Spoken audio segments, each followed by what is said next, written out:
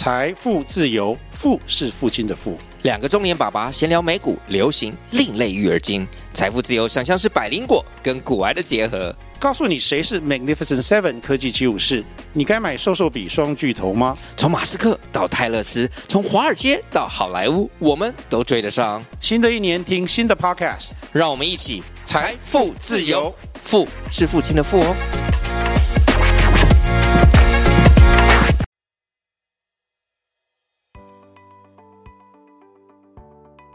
Tracy embarked on her unexpected journey to Hong Kong 5 years ago in 2019, drawn by the prospect of college life.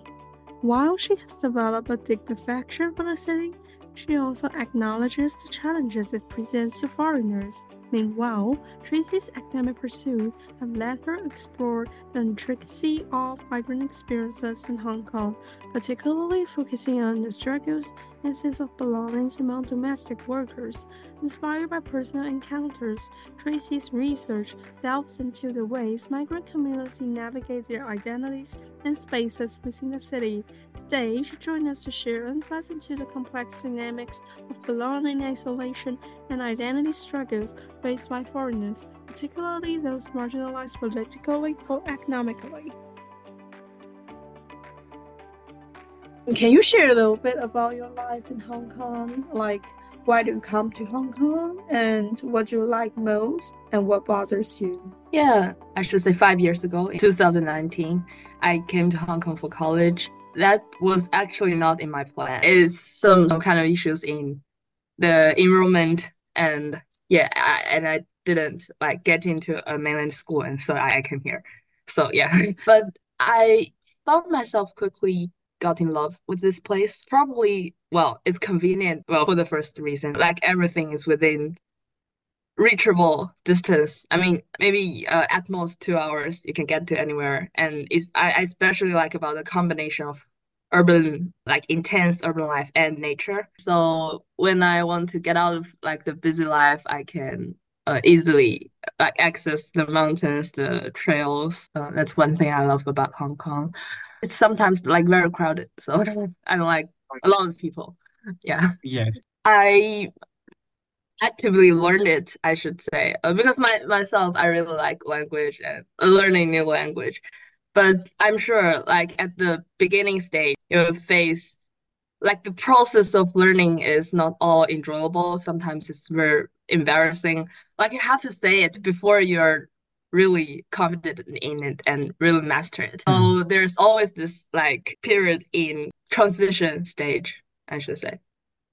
So if I come to your research topic, which is like related to differential struggles, ritual schemes of belonging in the public gathering of migrant domestic workers in Hong Kong. So have you encountered any personal or anecdotal experience that influenced your interest in this particular topic?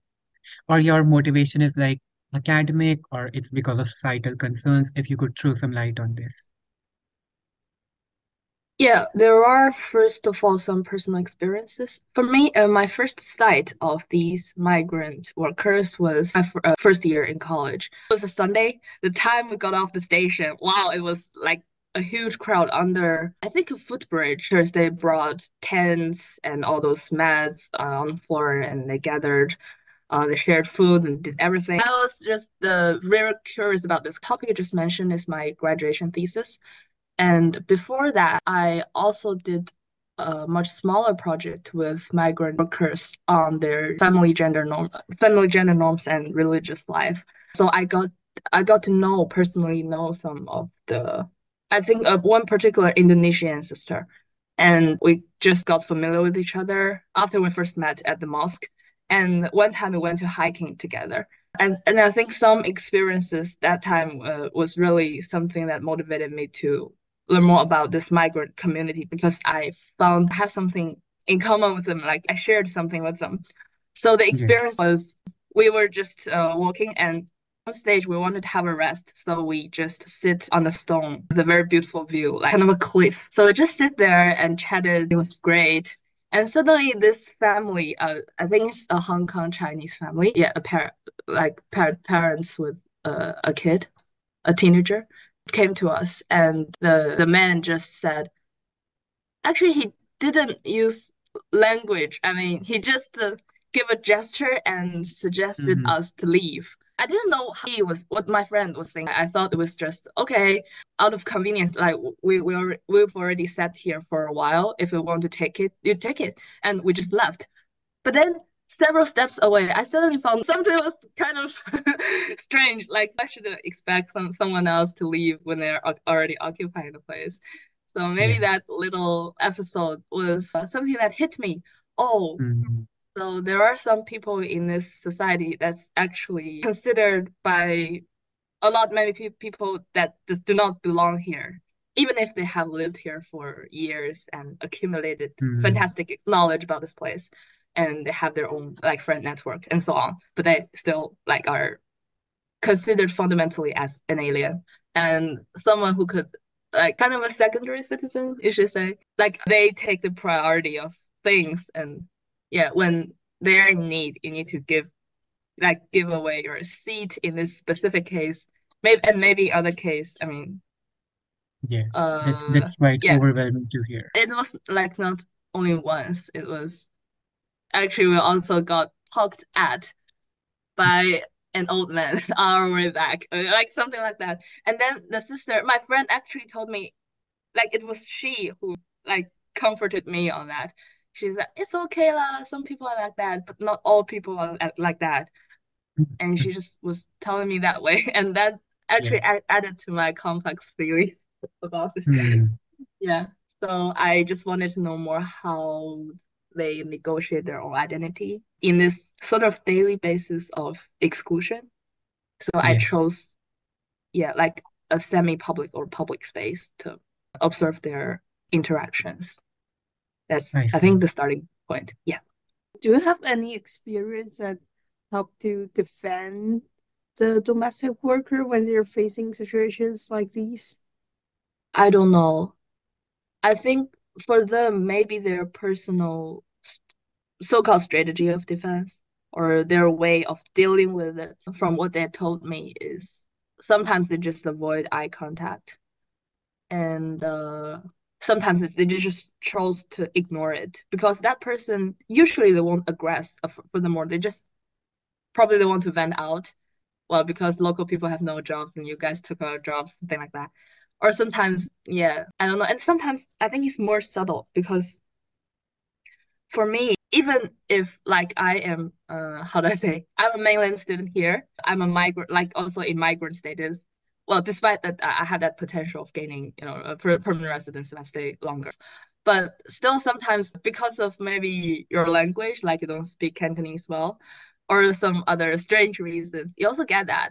And sometimes it's more subtle, like the people actually explicitly prove that the person is discriminating against you. It's just Yes. that subtle feeling. Yeah, yeah. I just Mm. couldn't just find the language to describe it. Yeah, maybe you choose to explain it away by yourself because you don't think you can defend on something hard. Like it's Yeah. just the people behave in that way and maybe Mm. talk to you not that nicely or not that patiently. Yeah, but sometimes you blame yourself. Oh, maybe I don't speak Cantonese that well, so there's some misunderstanding. Oh, and I suddenly remember one time this Filipino sister told me that she deliberately avoided learning Cantonese. Well, for work, her English is already enough, and she just refused to learn Cantonese to avoid being hurt. She said maybe sometimes some local people will say mean things, and if I don't understand their language that well, then maybe I won't mind. So I won't mind that much. So that's probably another, mm, if it's a strategy to deal with it. So maybe this kind of discrimination can actually delay the process of, like incorporation of these workers into Hong Kong society well, because they are not ready to learn the language just so that their sentiments don't get hurt. So yeah, maybe we have to work on some like at a deeper root to solve this problem. And like, do you think only domestic workers they face some kind of discrimination, or it's like generally for everyone who is coming from outside to settle in Hong Kong? Yeah, I think to some extent, yes, Hong Kong is not a very inclusive society, I should say. Maybe it has something to do with I don't know, maybe they're dealing with their own problems, especially I think for the recent years, Hong Kong has experienced a lot. Like the local people, they already have a lot to digest, to process, and an unintended consequence of that confrontation, especially between the mainland and Hong Kong local. Also, of course, there are other like ethnic relations to be considered too.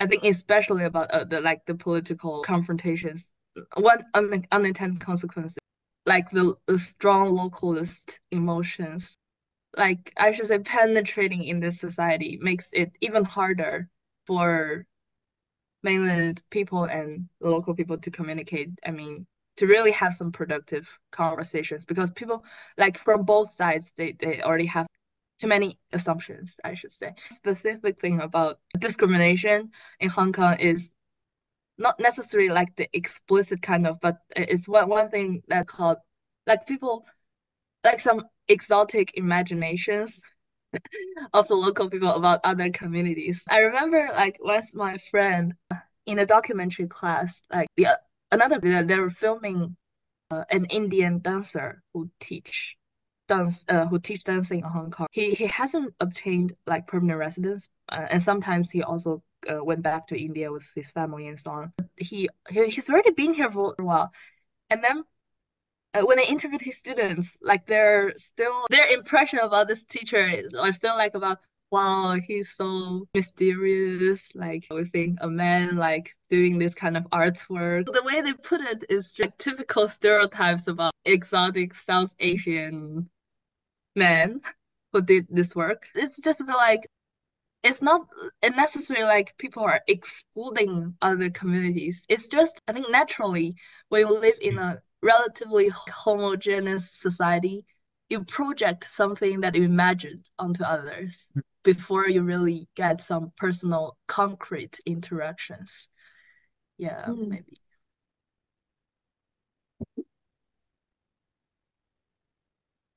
So we want to ask you about the ritual side of the domestic worker, why you are interested and how you find there's a ritual aspect of their gathering, and what do you think about it, and what approaches you have used to study it.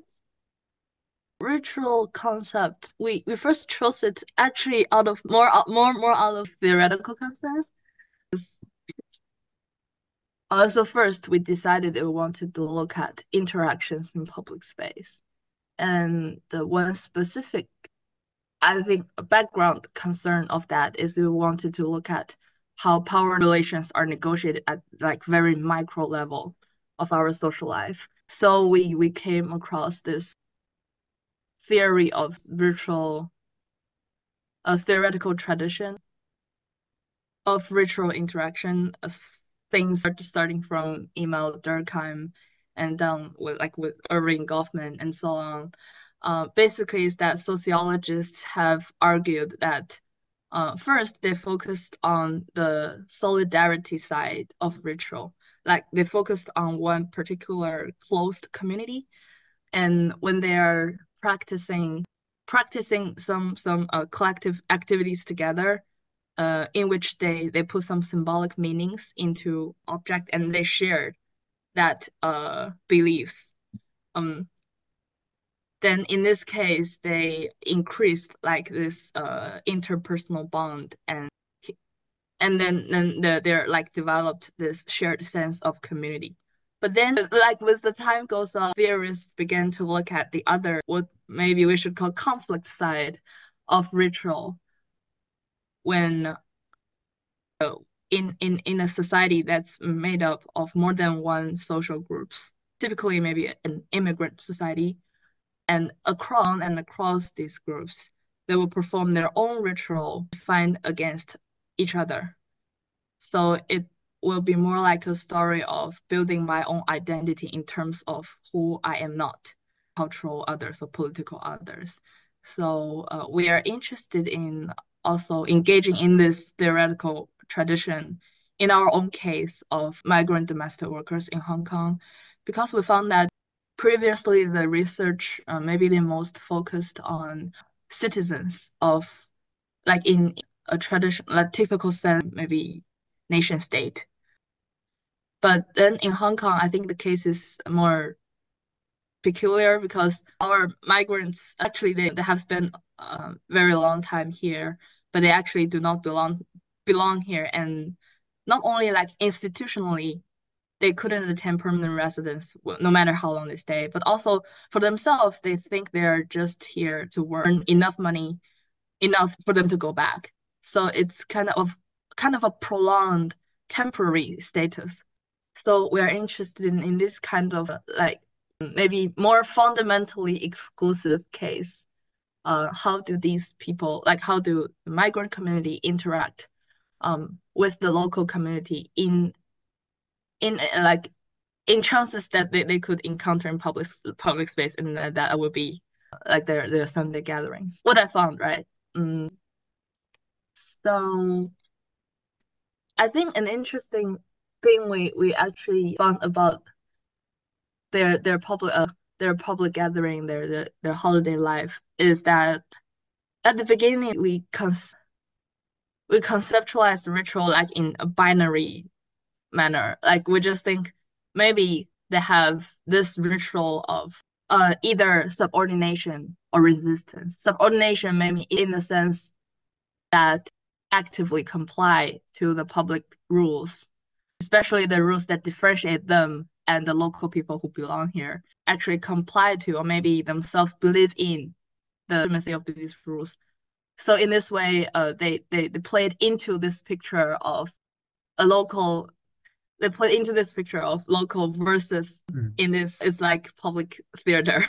Other side, maybe they through some of their own like cultural performances. So maybe on this other side of in the case of this ritual of resistance, there were enhanced like their own post identity against the local people in ways maybe they share their own home cuisines and speak their own language, and they sometimes making fun of their employers and something like that. But then we found actually there's not always black or white or obvious differentiation between these two kinds. Was actually that did not assume this confrontational status between them and the local people. So we actually call this liminal resistance.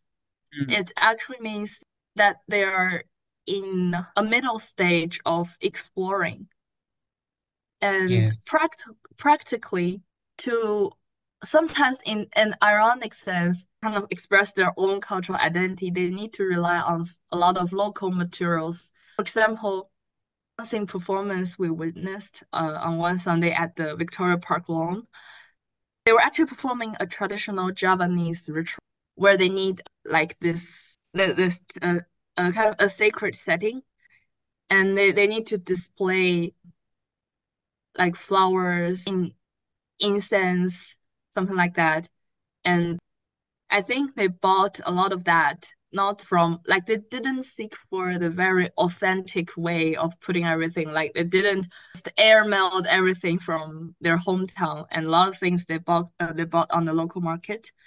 And also they used this red package like from the Chinese tradition, kind of imitate, but in a sense actually recreated their tradition after that festive performance, though they give off those packages. And also there are instances they use like those Chinese music to play Indonesian kung fu or cultural fusion. Yeah, so there's a lot of instances actually they use local materials or materials from this transnational business network to cultural identity. And oftentimes, I think if you directly ask them, do you think you belong to this place, or do you think Hong Kong is your place? They'll say no. And sometimes they will say yes, but with confusing look or doubting laughter. Like they say yes, but simultaneously they'll realize, wow, what kind of question you're asking. Yeah, oftentimes people are assuming belonging is more about like in political sense or legal sense, whether you have citizenship of this place. But I think in their daily kind of everyday practices, they're already making their own scheme of belonging or their own way of defining who they are in Hong Kong, defining their own relationship with this place. Out of that hegemonic rules or concepts of Hong Kongese, or for example, concepts of civility, concepts of civic capacity. Sometimes you should be, how do I say, progressive. This is hard to describe because this is also something that confused me. Because in their like organization cycles, like if you stay there long enough, you realize actually there is also this subtle discrimination line within their own group. Like they will educate new members, the way they should behave and the languages, Yeah. specific words and languages they Maybe should like, use. Yeah, to actually to enact their, no matter in their rights advocacy events, to build up their images in a certain way. So maybe I think in that sense, it is also some kind of a hegemony from the local civil society that need to adapt to get their own voices out. So I think there are just this many, not only cultural but political and organizational aspects of how they stayed in between to explore actually the back and forth boundaries between so-called yes, local and migrant identities. migrants. Yeah. And I think very rightly you said that it's not black or white, right? There are many shades of gray in between. So, Yeah. but do you think that there are these experiences which actually affect, like now you told that they are getting discriminated or maybe they don't feel well belong to the society. So, do you think that this is affecting the migration among the Muslim Indonesian domestic workers to actually come to Hong Kong? Like, is the number decreasing or are they still coming in the same amount, or like how is it affected?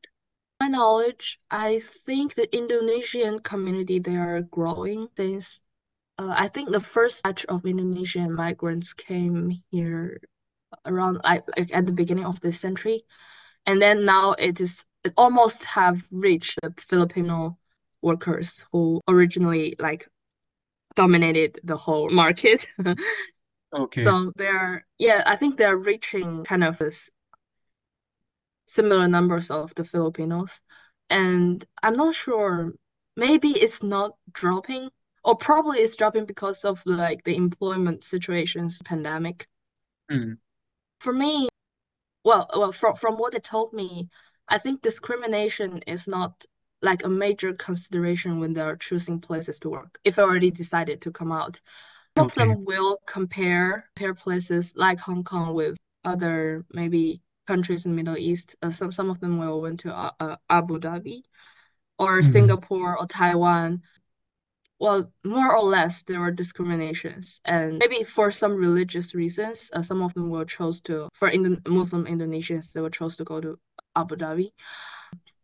But I think the main consideration is still like salary, and because like the reason they wanted to go out is to support their family, salary, and maybe some religion and like cultural considerations. For discrimination, I felt like they took it as a default or something that came with it, like they Ah. have to Mm. deal with Mm. it. Yeah, they won't have like enough adequate imagination about like how discrimination actually worked until they actually came here and blend into the daily life of Hong Kong. So yeah, Yes, that's I true. think before I came, I also didn't imagine, well, Hong Kong people are discriminated. Like I didn't took Mhm. so many steps I had to think about that. Yes. Yeah.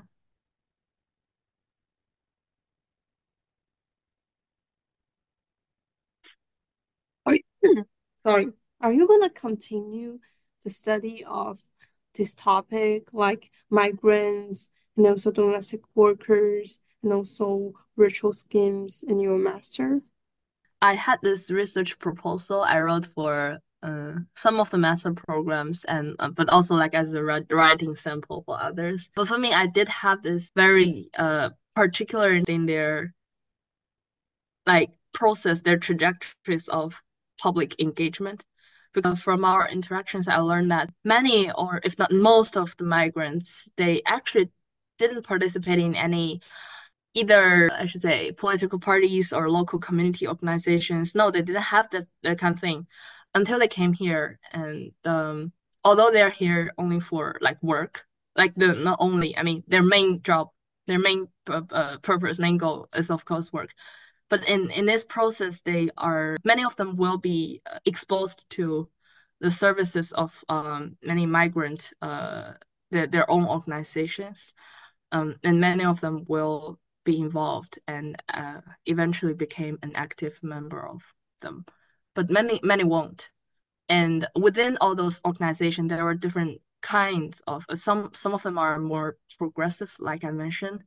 And some others are actually very if you want to use conservative, like they collaborate with the government and the police and the religious authorities, and mainly focused on the skill training and religious learning, some kind of improvement of the migrant community. So I was just very interested in this diversity ways of public engagement and public life after they came, and how do they build this transnational network, something that they would build for political representation or competition with other groups. It's just a very resourceful and active diaspora committee. So yeah, I'm interested like how they change, like how they develop this civic passion through their like labor migration journeys.